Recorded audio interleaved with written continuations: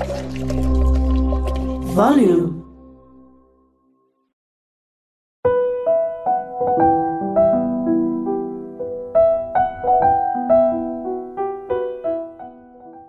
Welcome to the final and fourth episode of Access, focusing on what is turning out to be a race to find a vaccine for COVID-19, but sadly not necessarily meaning that it will then be available to everyone who needs it at affordable levels.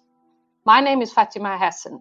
Access is a podcast of the Health Justice Initiative in partnership with Volume. This show aims to unpack access to healthcare in the context of COVID-19, and we do this by looking at global and local developments in the sector. In today's episode, we discuss the global and local developments, trials, policies, and politics fueling what is being referred to as the COVID-19 vaccine wars, or even vaccine nationalism. Our special guests are Dr. Linda-Gail Bekker, a Health Justice Initiative Reference Group Advisory member and well-known and award-winning researcher, clinician, and public health advocate in the fields of HIV and TB, who fought with and alongside many of us in the HIV/AIDS medicine access movement. She's also the Chief Operating Officer of the Desmond Tutu HIV Foundation. Also with us is Priti Krishtel, a co-founder and co-director of I-MAK, and a lawyer and medicine access activist. Priti is a campaigner for justice, a community organizer, and a relentless advocate for patients based in the US. Safura Abdool-Karim is a public health lawyer and senior researcher at Priceless-SA, as well as an Aspen New Voices 2020 fellow. And finally, we have with us well-known political analyst and commentator, Lukhona Mnguni, a PhD intern researcher at the Maurice Webb Race Relations Unit at the University of KwaZula Natal. Welcome. Linda, it's great to have you on the show. Why don't you take us through some of your reflections on where we are in relation to the pandemic and also the global status of vaccine research, including in South Africa, and some of the issues that you would like to highlight and some of your own concerns and hopes? I guess the different thing here is that COVID is a worldwide risk. It's a pandemic. Not to say HIV was not, but really when it first started out, it was much more of a risk for largely more affluent men who have sex with men, and then the forgotten global south, who basically were left to fend for themselves. And we saw pharma cashing in early, really expensive drugs that, as we all know, took a long time to get the world attention. That whilst people were getting access to those drugs and living long, people in the South were dying in their droves.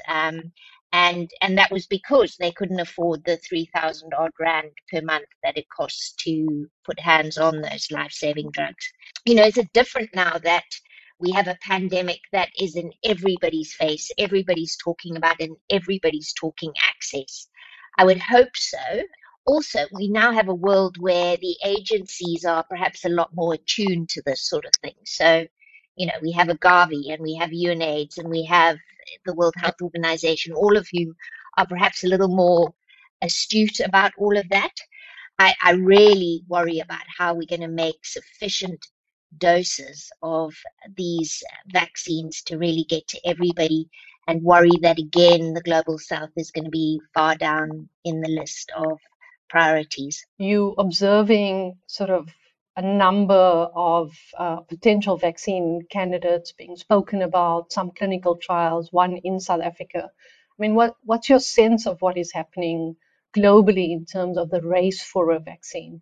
First of all, unprecedented to have this number of R&D, efforts going on around the world. So just an unprecedented number of developers have stepped forward. If we could have a fraction of this in HIV, we'd be a hell of a lot better off than we are. So, the race, as you put it, is absolutely on, and the field is packed. So that is much better than perhaps what we faced in other diseases, particularly those that target Africa most.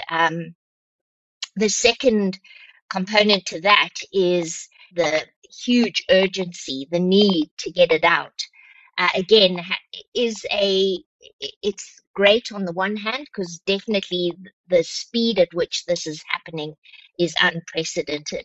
There is, again, a slight worry about, are we almost moving too fast? We're not stopping, we're not thinking. Unlike where if we'd been doing this in a somewhat more systematic way, which would have been slower, you may not have, had so many doing a similar kind of antigen race. Now, obviously, there's good rationale for that, but say we're wrong, or say there isn't durability, or there's escape from that antigen, then we will have lost some time. But I totally understand what the mindset is to go the way people have gone. Is they're saying one winning horse is not going to be able to manufacture sufficient doses for everybody around the world. So we need a number of stakes in the game, a number of players. So Priti, I mean, if we turn to you, Linda's painted a picture of unprecedented need, unprecedented investment, the urgency and the scale of, the search for a vaccine. And has also spoken, I think, indirectly about how does the whole world get access to a vaccine if one or two or few of them are actually successful. I mean, take us through, some of the concerns you have, but also some of the work you've done around, groundbreaking work around access to HIV medication, cancer, TB. What are the global barriers that would make it difficult for South Africans, particularly poor South Africans, to be able to access a vaccine should there be a successful candidate? For me, the primary concern is that we're definitely seeing a market-based approach play out for global vaccines development and access right now. In this system that we have right now, these decisions about development and access are being left entirely to the private market. How much to produce, who has access to the technology, which markets they're selling in already. And these decisions are being made by industry executives. They're not really being made by policymakers or public health officials. They're being treated as commodities. And so what happens when we leave these decisions to the private market is that we have this false sense that the pie is finite. And so we've bought into this idea that in high-income countries, as they're entering into these advanced purchase agreements, that people need to take care of their own countries first. And what's happened is that I say this as an American, we've created and exported this very secretive and monopolistic system of medicines. We've bought into this idea that we have to take care of ourselves first, and then that literally creates a hierarchy on people's lives. And I think this is an inevitability of the system we have right now. But if we were to choose a different future, then we could reimagine the medicines market right now so it's not controlled by single players who get large amounts of government funding to develop these vaccines, but then get to make all the decisions on how it plays out for people's lives. And one of the main barriers with this right now is, of course, the fact that we're not seeing the full manufacturing capacity of the world unlocked. I think about this as there are two major challenges right now, right? There are the scientific challenges, and then there are the man-made challenges. The scientific challenges are everything from actual vaccines development to thinking about, well, how are we going to heat stabilize these vaccines so they can travel far and wide and reach people in all kinds of settings, rural places without the technology to store the vaccines, things like that. And then, of course, there are the man-made challenges. Ownership rights, either through intellectual property or the technology and know-how that could be transferred, but it's up to the discretion of the company that's originally creating the vaccine. And then, of course, the other man-made barrier is that we have not, as a global society, decided to fully invest in the manufacturing capacity in different countries and regions. In a nutshell, I just don't buy into this idea that the pie is finite. The pie is always bigger, but we have to get rid of the scarcity mentality that the current market-based approach pushes us to employ. In terms of our work, we work on the patent system, as you know. We've worked historically on HIV, hepatitis C, other vaccines. And what we've seen over time is that patents play a key role as a barrier to access. Now, in the context of treatments, what we've seen with HIV and hepatitis C is certainly playing out again with COVID. By the time we started to scale global treatment, we started to see in South Africa and India, in Brazil and other countries where patents were going to be a barrier. And my main concern right now is that we're going to see a lot of focus from industry on the low-income countries or the poorest countries. And what we learned from HIV and again with Hep C is that middle-income countries are often left behind. So certainly, a key obstacle would be the ability of the Global South to manufacture a vaccine that is regarded as successful, and what people call building local manufacturing capacity. But you are from a country where your political administration has a very, bizarre, I would say, response to COVID, and at the same time is engaging in what people are calling vaccine nationalism. Could you maybe just take our listeners through the concept of vaccine nationalism and what that means in relation both to the US and also to the UK? When we talk about vaccine nationalism, we're talking about the hoarding by wealthier countries rather than participating in international agreements or committing to an approach where we understand that the global good and caring for the world's citizens is paramount to our ability, as the Earth to curb this pandemic. Many of the highest income countries are focused on ensuring that their populations are treated first. And so this is, comes at a time when we need to be moving to rapidly inoculate the whole world against the virus. But we see that the governments of the United States and the UK and other key countries are entering into these largely secretive, and I say secretive because we don't know who's in, who's out, what the terms are in many of these agreements, with manufacturers to stock up on future vaccines.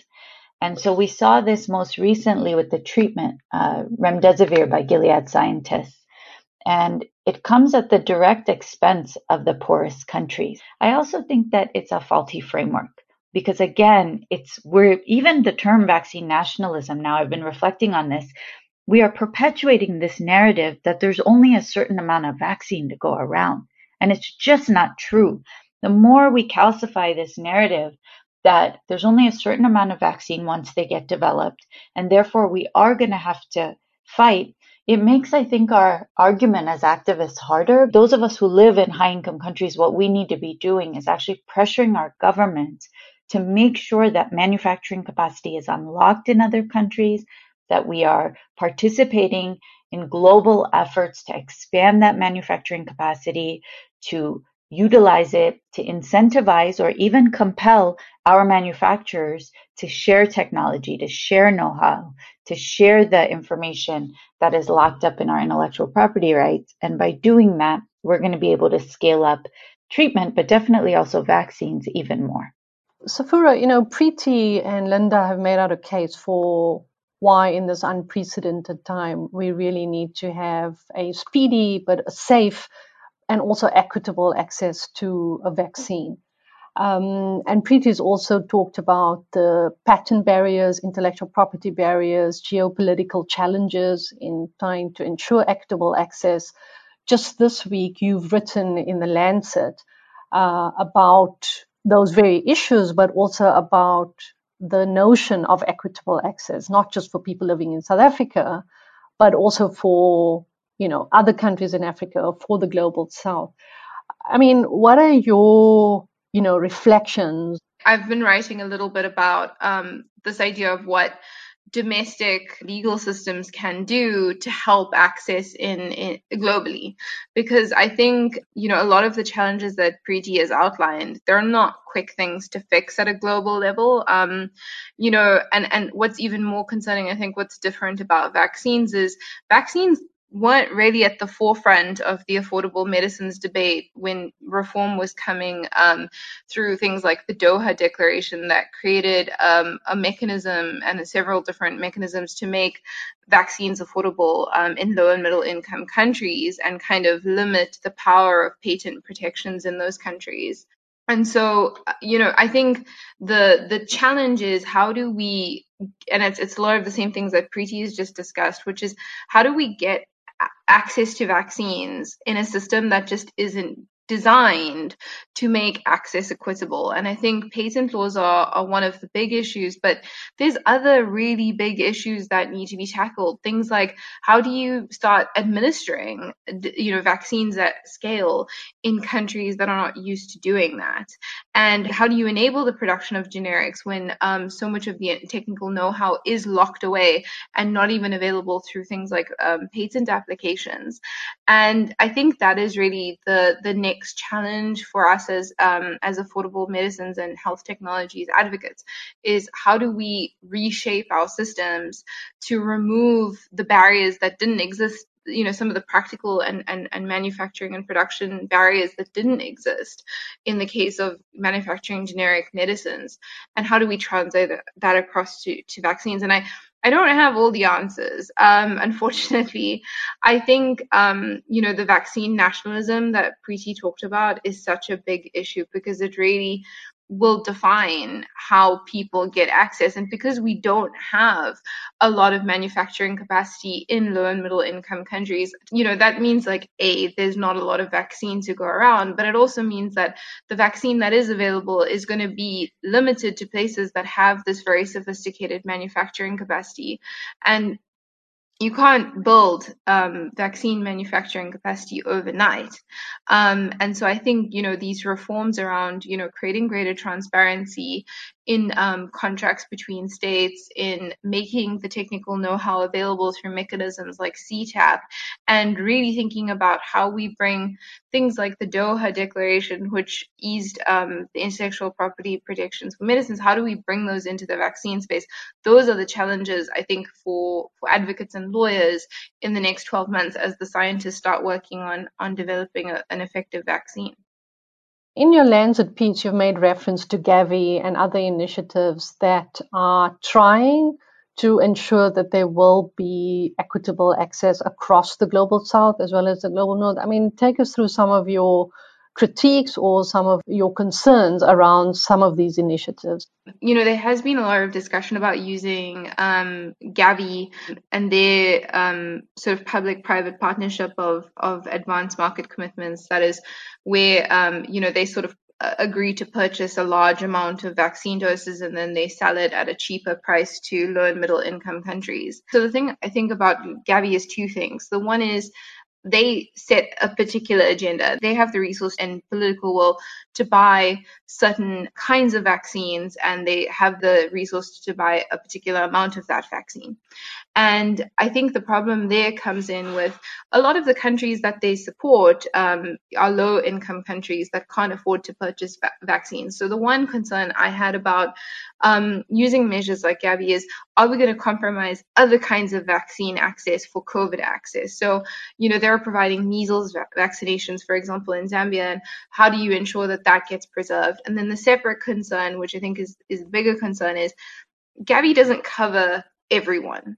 Gavi is, a lot of countries are Gavi graduate countries like South Africa, and we don't have the bargaining power individually to negotiate low prices for vaccines. We could if we pulled together with a mechanism like Gavi, but they may not be open to entering into those kinds of agreements with Gavi graduate countries who are not sort of the most vulnerable countries. And so you have this category of missing countries, and that's sort of one of the barriers. The Gavi model is a potential way to facilitate access, but again, it's very reliant on a philanthropy. It's very reliant on kind of what they prioritize. And so there is also a question about sustainability. Once that philanthropy's interest in COVID wanes, how do you create sustainable access? How do you undo kind of these systemic barriers to access, as opposed to just having this be very COVID specific? So there's a lot of local excitement that the South African President Cyril Ramaphosa has signed on to what's called the People's Vaccine, which is sort of a demand that the vaccine should be available to all people in the world. And locally, South Africa is participating in the Solidarity trial with the Wits University and Oxford University, the MRC. What are your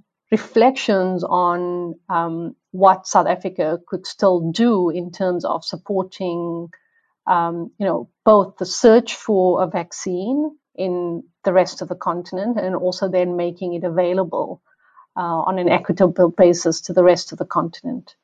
I think with regard to the people's vaccine, I think it's a very admirable and laudable campaign, and it's incredible that they've been able to get commitments from various leaders.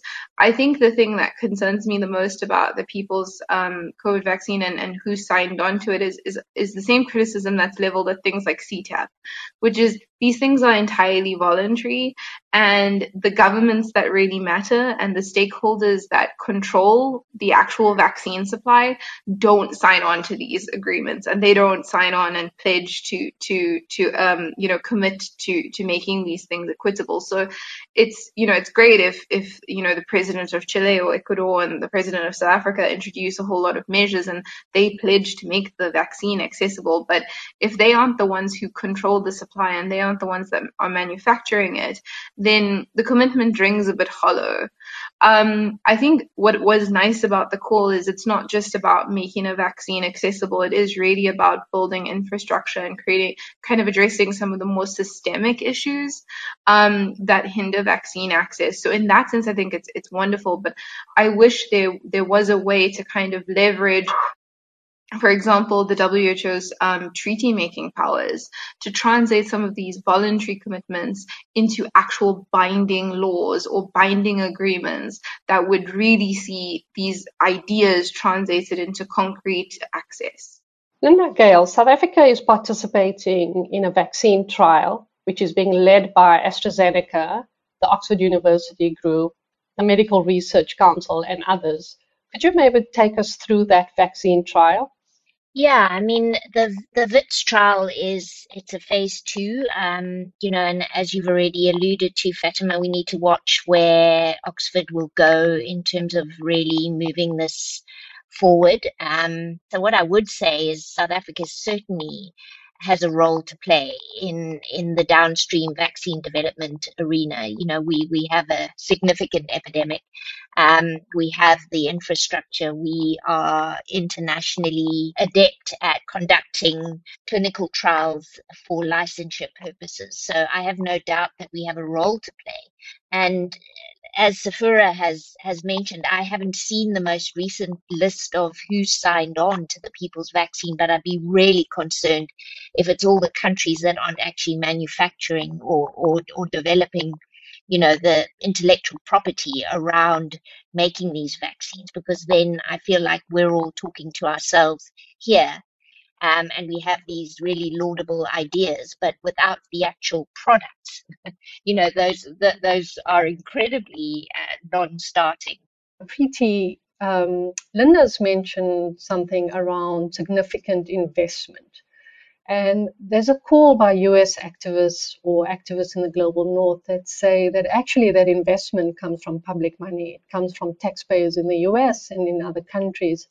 And, that's linked to something called Free the Vaccine and that initiative. I mean, could you just take us through some of the more recent issues around the outrage that is growing in the US around the significant amounts of public investment in various vaccine trials, products, treatment options, without necessarily providing, correlation in terms of public access? The conversation in the US is basically that taxpayers are bankrolling the search for a vaccine. Certainly, industry is putting in dollars of its own, but there are significant investments being made by the government through BARDA, which is the office that's part of HHS that oversees these investments. Now, I just heard from Public Citizen this morning that's doing a lot of the work tracking this investment.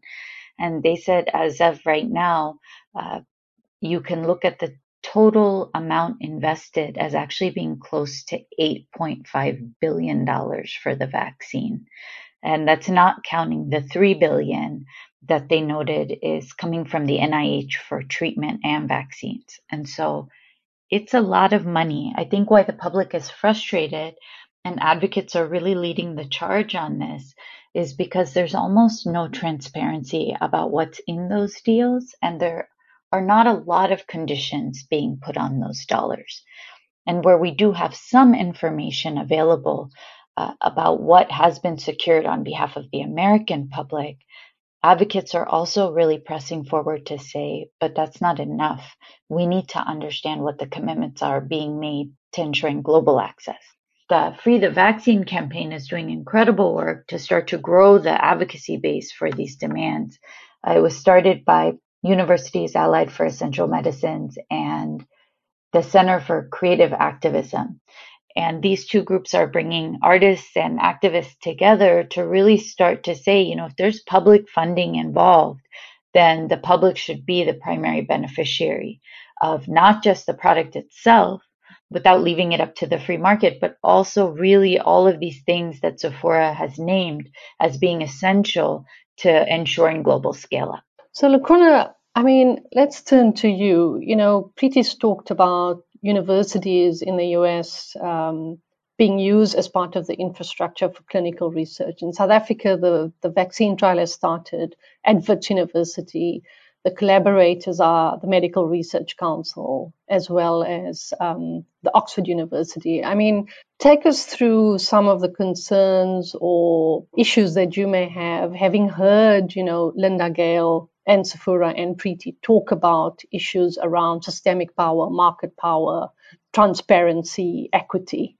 So I just wanted to start off with the geopolitical space and the fact that the United States pulled out of the World Health Organization right in the middle of the pandemic. And that, of course, creates a lack of momentum in the development around countries coming together for a people's vaccine.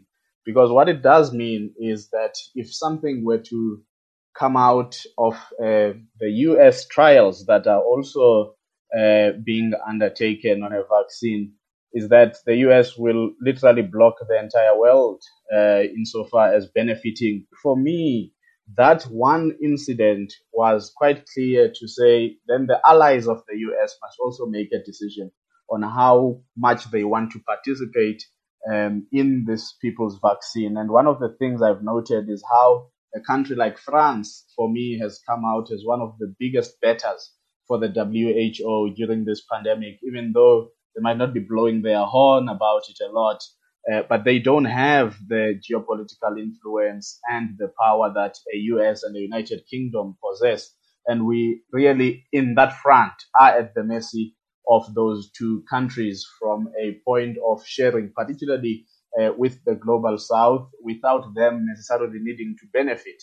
But of course, even if we were to say the US was part of a people's vaccine, what is still imperative are the resources. Where is the money going to come from? Because everybody is making a plea for resources. If you're looking at the Secretary General of the United Nations, he's making a plea for the global south to be helped by wealthier nations, particularly for their socio-economic responses. We've got a problem of health systems as well that need beefing up and serious responses. And therefore, there is a lot of scrambling for resources, and resources are finite. And it's not clear exactly how we are going to have a spread of these resources attending to all these areas of need. So vaccine, health systems, research and development as well, which is where I think the universities come in. I think it's positive that this university here has latched on and is a partner through the Medical Research Council on the Oxford vaccine. But it also tells us, I think, as South Africa, about the importance of investing in research, even during times of normalcy when there is no crisis, so that when crisis comes, your systems are there. You have some experts with a developed know-how who are also quick to the buzzer in terms of latching on to new research and trying to solve immediate crisis. And that's where I think we will need a greater conversation, because I do know, even if you look at government budgeting, even if you look at private sector budgeting for research and development has been quite in the decline. And in some instances, there actually has been no budgeting for research and development. It's interesting that you bring the dynamic of BRICS, because BRICS has postured itself as some alternative to the West and the developments in the West. But I think that just the responses to COVID-19 have actually shown how there isn't a clear coordination within BRICS. China has given some, cooperation in terms of lessons learned with our health ministry in South Africa. Russia has had its own response, but we actually haven't even seen one virtual BRICS engagement. We've seen the African Union meeting numerous times to try and respond to the pandemic. We have seen attempts by the United Nations. We've seen the annual World Health Organization Assembly meeting. But in terms of BRICS, we actually haven't seen a serious political engagement amongst the head of states. And that tells me that, in fact, there is a bit of weakening of the BRICS. Besides just the new development bank, there doesn't seem to be other work that is happening. So it's as if now it's about the money. And again, there, of course, we know that the biggest beneficiary of that arrangement with the new development bank is, in actual fact, China. And they are more than happy to see other countries taking up those loans from the new development bank, and then hoping that in some way or the other, they are going to be part of resuscitating the economies of the global south, particularly because they were hit first by the pandemic and they were the first to go back to production. And therefore, the world is going to look to them for supplies and many other things. Linda and Priti and Safura have all talked about political power and political will, and Linda's reflected on how with COVID it seems to be different to the early years of South Africa's response on HIV/AIDS, and there seems to be a speed to the response, and it's quite unprecedented. But in 120 odd days of lockdown, we've never heard the president once say that South Africa will make use of flexibilities available to it to break patterns, or that it will demand that pharmaceutical companies lower their prices and allow other people to manufacture the same product. I mean, you're a well-known political analyst in South Africa, and you understand the way in which the ANC works, the ruling parties. So take us through what you think are some of, the potential barriers we're going to face down the line because of the relationship between big business and government, which really in effect is the ANC. Over the years, what has happened is that the ANC has become extremely co-opted by big business. And some of the people within the ANC have become proxies of big business. And that's because of the distorted nature in which the organization implemented then Black economic empowerment and subsequent the broad-based Black economic empowerment policy, which made sure that the well-known politicians within the party would become either members of boards in certain big companies, or in some instances, they would even become shareholders, which of course compromised the manner in which they could advocate for the state to be vigilant in terms of being a guardian on the business practice of big business. What we have seen, though, curiously, as the lockdown started, one or two big farmers in our country were very close, near to the Minister of Health, making some donation here and there and promises. But, those were all charitable exercises. And we do know that in a time like this, we need much more structural promises, such as around the questions of patents, around the questions of production and scaling up and availability, pricing issues of the vaccine. How do you ensure that you price in a way that doesn't lock out the public sector of our health system, or if it is not locked out, it is not so exorbitantly priced that government cannot afford it to be able to roll it out en masse.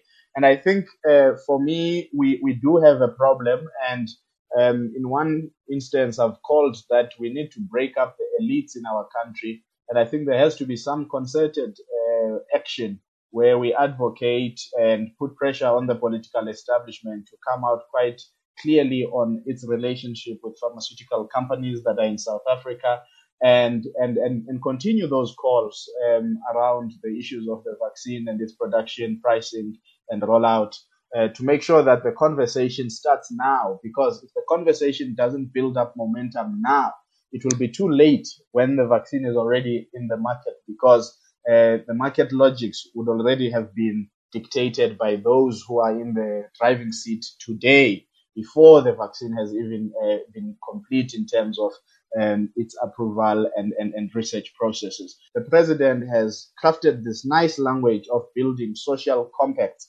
And so that means those social compacts must also include business. There mustn't be a hostile relationship or view towards business. But I think we need much more honesty. It can't just be social compacts for the sake of social compacts. It has to be social compacts that are rooted on issues of social justice and making sure that the most vulnerable people have access to the vaccine, because we've seen the spread of the virus in terms of the cluster outbreaks that are happening in factories, that are happening in supermarkets, because at the end of the day, those cluster outbreaks go back to the most disadvantaged communities. And in fact, one of the things we might also need to do as we talk about a vaccine is to say, in our society, who is most vulnerable and how should the rollout of the vaccine start?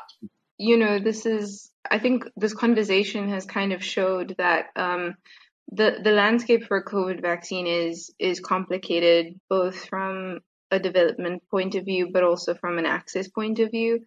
But I think what is great is that everybody is so focused on it, and it is such a priority to many different countries and many different stakeholders and people, that I'm really hoping all of this collective brainpower will lead to real solutions. We can see it as an opportunity to really change what vaccine access looks like globally, and that is one, I suppose, silver lining from all of this that we should really try and take advantage of. Priti, any final thoughts? We have this false sense of scarcity when it comes to vaccines, as if it's an inevitability that some people won't get it. And it's not true. It's an inevitability of the system we have right now. And so we have to keep going. We have to keep bringing more and more of the public into this conversation to understand that there's a moment of opportunity right now where we can save more and more lives. And it's actually our responsibility to do that. And so if I were going to say anything in closing, I would advocate that more people become involved, join the movement, become activists and advocates for health equity. It's been such a pleasure to have you all on the show. Thank you for joining us on Access. I'm Fatima Hassan. Access is a 4-part special series focusing on COVID-19 and access to testing, treatment, and vaccines, and the barriers that are in existence and will prevent equitable access for people in South Africa. It's been such a great pleasure to host this limited series. This is the final episode, so be sure to listen to episodes 1, 2, and 3 when you can. This episode was brought to you by the Health Justice Initiative and Volume. Goodbye.